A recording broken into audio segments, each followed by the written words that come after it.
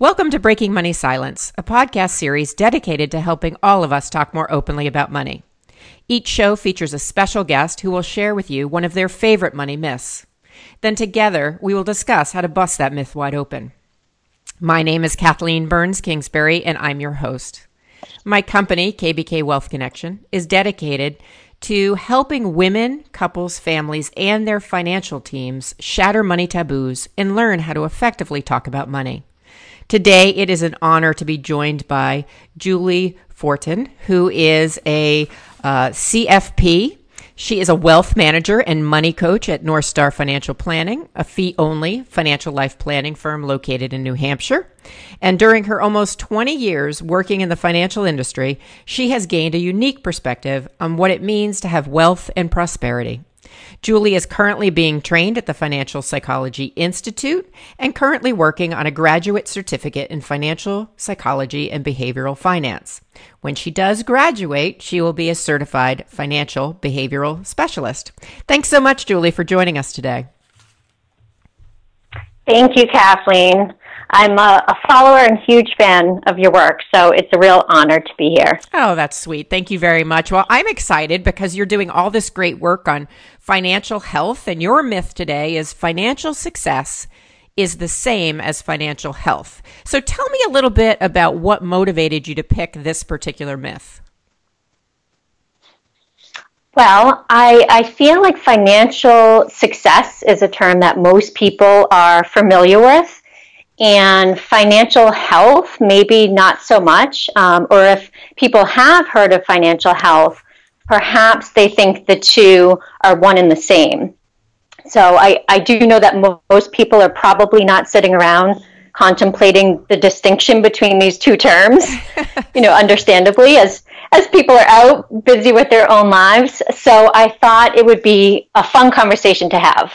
Great. Now, can you tell me what the definition of financial success is versus the definition of financial health, or how this myth might impact people? Sure. Yeah. So I think the traditional definition of financial success has always related to external measures of being financially successful. So external things such as a person's financial ratios, like their savings, debt, or spending ratios, their balance sheet, or the size of their retirement accounts. So basically an individual's objective financial status. Now, yes. Let me ask a quick question. I'm sorry to interrupt. So with financial success, really what you're talking about is kind of the American way, which is there's never enough money and more money is a good thing. So financial success is measured that way. Okay. Correct. Basically, accumulation and really looking at it in that silo, where financial health, it's a little more complicated to define. But when looked at from a wellness perspective, it's been suggested that financial health is determined by a combination of a few different components. So it includes an individual's financial behaviors, their financial satisfaction, their ease or anxiety around money, and then also their objective financial status. So in other words, proposing that financial success is only one of the components of overall financial health. Oh, that's really interesting. I haven't thought about this that much. And with the health, it seems like it's both internally how we're feeling about our relationship with money, as well as, these objective financial measures. So tell me, when you're working with clients or you're thinking about this for yourself, how do you think this myth that these two things are one and the same actually impact people? Well, I think it shows up in a few different ways. I think that it can show up whenever there's kind of an incongruence between the two things. So what I mean by that is, for example, somebody who, by all definitions, has wealth, but yet they're not happy, or they have so much anxiety around their wealth and maintaining their wealth that they can't fully enjoy it. Or on the flip side of that, somebody who might be of average means financially, but they seem to be doing a lot with the money that they have. And they're very financially satisfied. They have kind of this sense of abundance about them.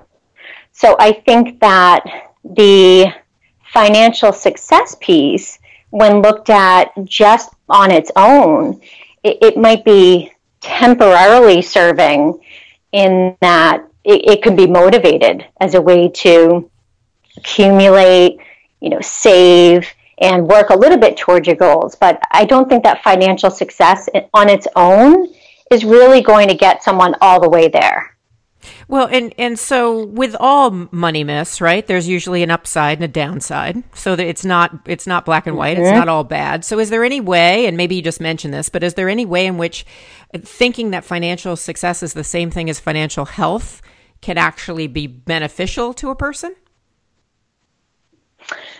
Well, I think it can be beneficial in that temporarily it can be motivating. But maybe it is beneficial for individuals who might not be looking for the other aspects. Maybe all around wellness isn't as important as strictly financial wealth for those people. So I suppose believing in this myth for a select group of people might be beneficial. I think knowing the advantages and the differences between the two is really helpful to know. So it's actually, like a lot of myths, I think it's like a short-term thing. So in the short run, it might be motivating, but in the long run, it sounds like for most of us, with a few exceptions, it might get in the way of either our relationship with money or our happiness or ultimately our overall personal success. So tell me a little bit more about how it gets in the way and maybe some clients you've worked with where you've seen this happen. Sure. I can even give you a personal example of perfect for myself. When I was in my 20s, I was working in the financial services industry. So I was at an investment firm, and I was actually even getting a master's degree in finance during that same time. So I was definitely comfortable with compound interest and at least generally a sense of finance. So I was very diligent about saving into my employer's 401k plan. And because of the nature of the company where I worked, I was also receiving a pretty substantial employer match and profit sharing into my retirement plan. So by the time, my mid to late 20s rolled around, I had amassed a pretty substantial savings for somebody my age in my retirement account. But to make a long story short and spare you the details, I ended up cashing out my 401k and using it to fund the purchase of a house. And so this is kind of an example of, on paper, I would say at that time, I was a financial success.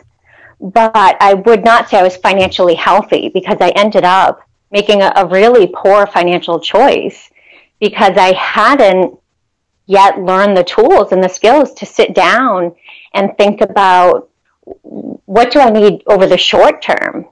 What are my values? My values at that time were more geared towards buying a house that I had some space in, and I knew I wanted children, so I had a certain house in mind. So that took precedence to me at that time in my life over what I was going to need for money 40 plus years down the road.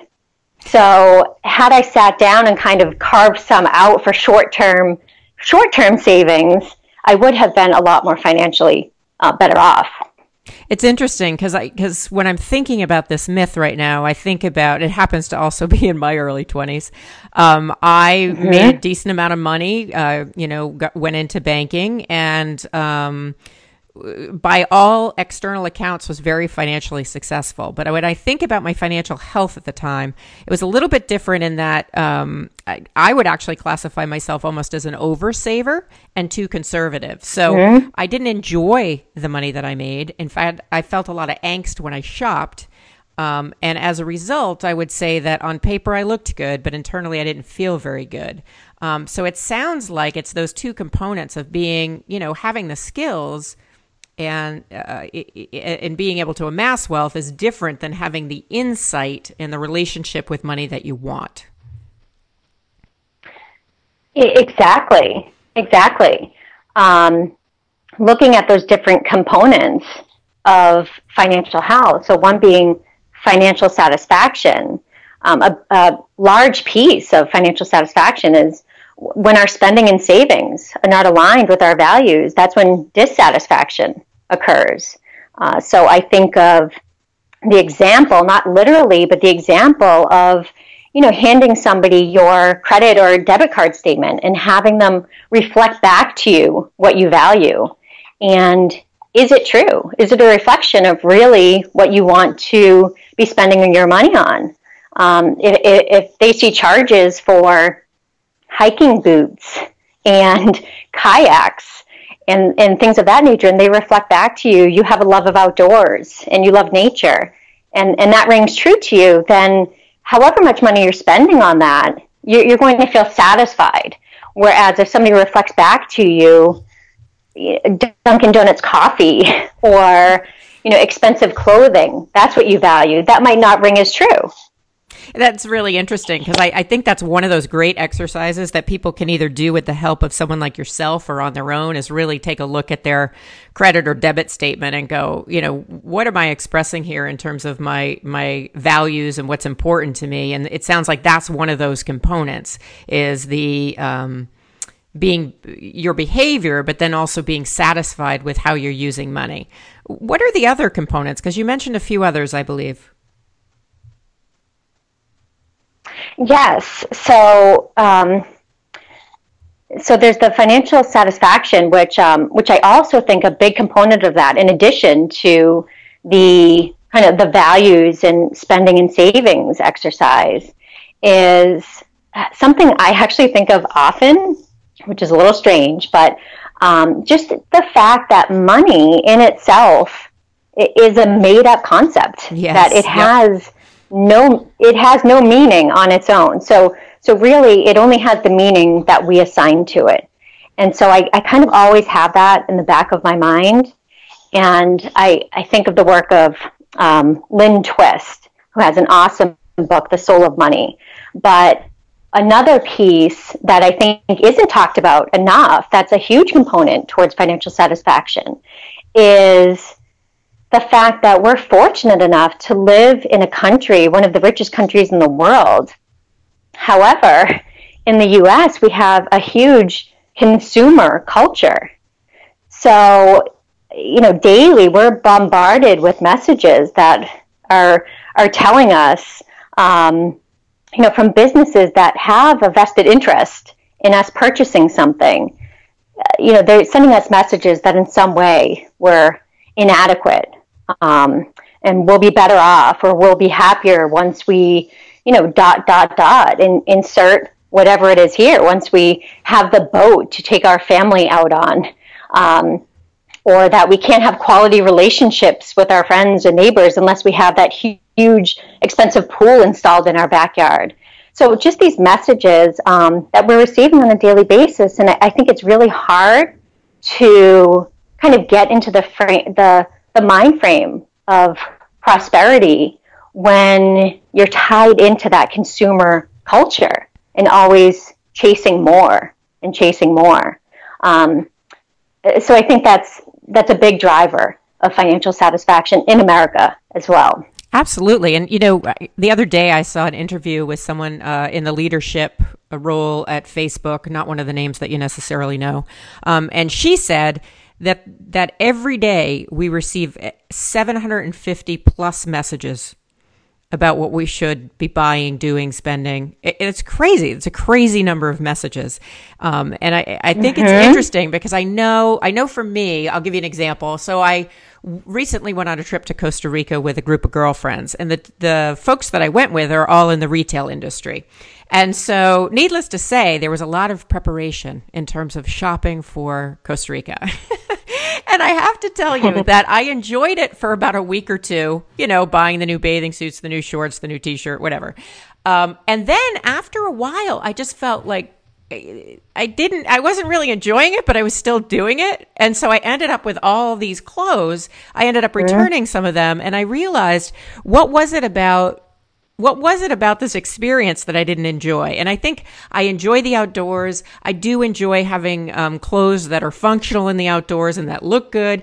But I just hit a level where it just wasn't really connecting with my values. So when I got to Costa Rica, I said to them, I want to do all sorts of things. And they're very activity oriented as well. And we did. And we had a wonderful time. But at one point they said, we want to take a day and go shopping. I said, I'm going to sit by the pool. I'm all shopped out. But there is a way in which guess my point is there's an easy way to get kind of trapped in that. And, I'm much older and much more mature. So certainly peer pressure isn't a huge thing, but there was a sense of this is what we should be doing, preparing for our vacation. And then you get to Costa Rica and, it's a lovely place, but there's not a lot of wealth. And so it really is a striking moment of like, wow, do I really need 3 different skirts in the same color with slightly different stitching? I do not. So it's really kind of interesting, that idea that you're talking about of living in a consumer culture and what that does or can do to our financial health. Absolutely. I think it also contributes to the debt amount that we have in this country, both at a national level and at a personal level. The amount of debt we have is astronomical, and you have to wonder if we all were just more aware of the culture in which we live and choose to disengage a little bit from being a consumer so much, what that might do to the debt level. Right. Now, if someone's listening to us right now and going, wow, I get what Julie's saying, and I feel like I want to do something about it, that I no longer want to define financial success as the same as financial health. What's a step or two that someone can take to start to work on this? Yeah, so,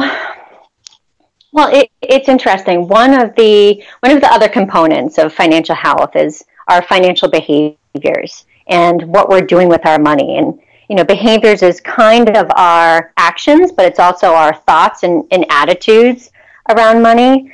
And so where we are now is, starting in the 1990s, there was a lot of innovation and technology that allowed us to look more at the brain and how the brain functions. And so at this point in 2016, there have been numerous cognitive neuroscientists that have conducted studies and determined that only about 5% of our cognitive activities, so that includes decisions, emotions, actions, and behaviors, only 5% of that is conscious. So to put that in a financial context, this means that about 95% of our financial decisions and behaviors are based on information that we are not even aware of. That's scary. Which to me is absolutely fascinating. So when you look into that a little bit deeper, so to give an example of what that might look like, I think of a story from Mahzarin Banaji, who's a psychologist out of Harvard, and she's done a lot of research around our implicit biases. And there were experiments done where people record words into a tape recorder and have the words heard back through headphones, except the same words are said by other people as well. And so you're asked to identify the words you're hearing that were said by you in your voice versus said by others. And it turns out we're not very good at that at all. We're actually no better than guessing. However, the same subjects at the same time were hooked up to a machine, which in those days measured physiology by skin conductance. So how much sweat do your fingers excrete when you hear your own voice versus the voice of others. And the data showed that you actually must be recognizing your own voice at some implicit or unconscious level, even though cognitively you couldn't tell the two apart. Wow. So, that that study in particular isn't as relevant now because of smartphones and new technology. We actually do recognize our voices a little bit more, but the same study has been repeated in multiple different contexts, multiple different ways. Patients in hospitals who are unconscious, and information that they're receiving while they're unconscious later followed up on and show that it actually had a bearing on their health. So all of these messages, you have to, at the very least, wonder, as far as your financial decisions, how much of it is based off of what you yourself want for yourself at this point in your life, and how much is messages that you received as a child or earlier in your life or at some point that you're not even aware of. So I would say anybody looking to get started, it should really start with that. And there's multiple different activities and exercises in which to do this, and I'm happy to share that with people. But really just to building awareness of these different money scripts that we have isn't necessarily going to change the behavior, but just having awareness of them does actually change how we're behaving in our attitudes towards money now. So I would say that's I think that's a great thing. I usually refer to it as tapping into your money mindset and then turning up the volume, because if you can't hear what you're saying, it's hard to change behaviors if you don't know what the thoughts are that are connected to them. So I think that's really great advice. I think that study is fascinating. Now, I know, Julie, that you're in the process of putting together a workshop about financial health. Can you tell the listeners a little bit about your work and this workshop, and if at all they were interested, how they might be able to contact you?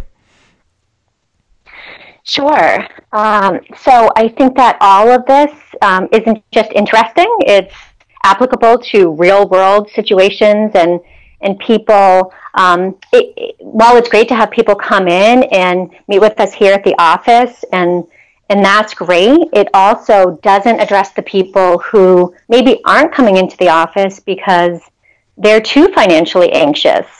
So I really wanted to put together a workshop to address all of the financial health components in a real applicable way that people can take home with them and apply right away. So if people, for right now, it's just going to be in the New Hampshire area for people who are local. But if anybody wanted to reach out to me to get more information about that, I'd be happy to share it. And what's the best either email or website to reach out and connect with you, Julie? Sure. So I can be reached at julie@northstarfp.com. And I'm also on LinkedIn if people want to reach me that way. Great. And you have a personal blog called FamilyMoneyManager.com. I just want to tell people about that. So can you say a word or two about that before we end today? Sure. So that's something that I actually started years ago, and I at this point need to start applying some of the same behavioral change concepts that apply to financial matters to my own personal blog too, because I want to start sharing more of this information through that blog, because I think it's information that people, it's relevant in addition to being interesting. Excellent. Well, thank you so much. It's very insightful, and it's not something that I would have thought of. It's not a myth that I would have come up with myself. And that's what I love about this podcast, is getting into people's headspace and understanding kind of the different things that they see in their office or personally. So I really appreciate you participating today. And I know you apply what you talked about today all the time in the office with clients and then in the future with these workshops. Yes. Thank you so much. It's been a lot of fun. So thank you for everyone who's out there listening to Breaking Money Silence. I'm Kathleen Burns Kingsbury, a wealth psychology expert and author dedicated to getting people talking about money matters. I have a variety of books out there, how to give financial advice to women and how to give financial advice to couples that are primarily for financial advisors, as well as a workbook called Creating Wealth from the Inside Out. primarily for clients. My next work, I'm very excited to say, is on the topic of breaking money silence, and there'll be a book out in 2017 on that. So if you're interested in finding out about these resources, my speaking, my services, feel free to visit my website at kbkwealthconnection.com. And remember, until you tune in next time, that together we can break money silence for good. Thanks for listening.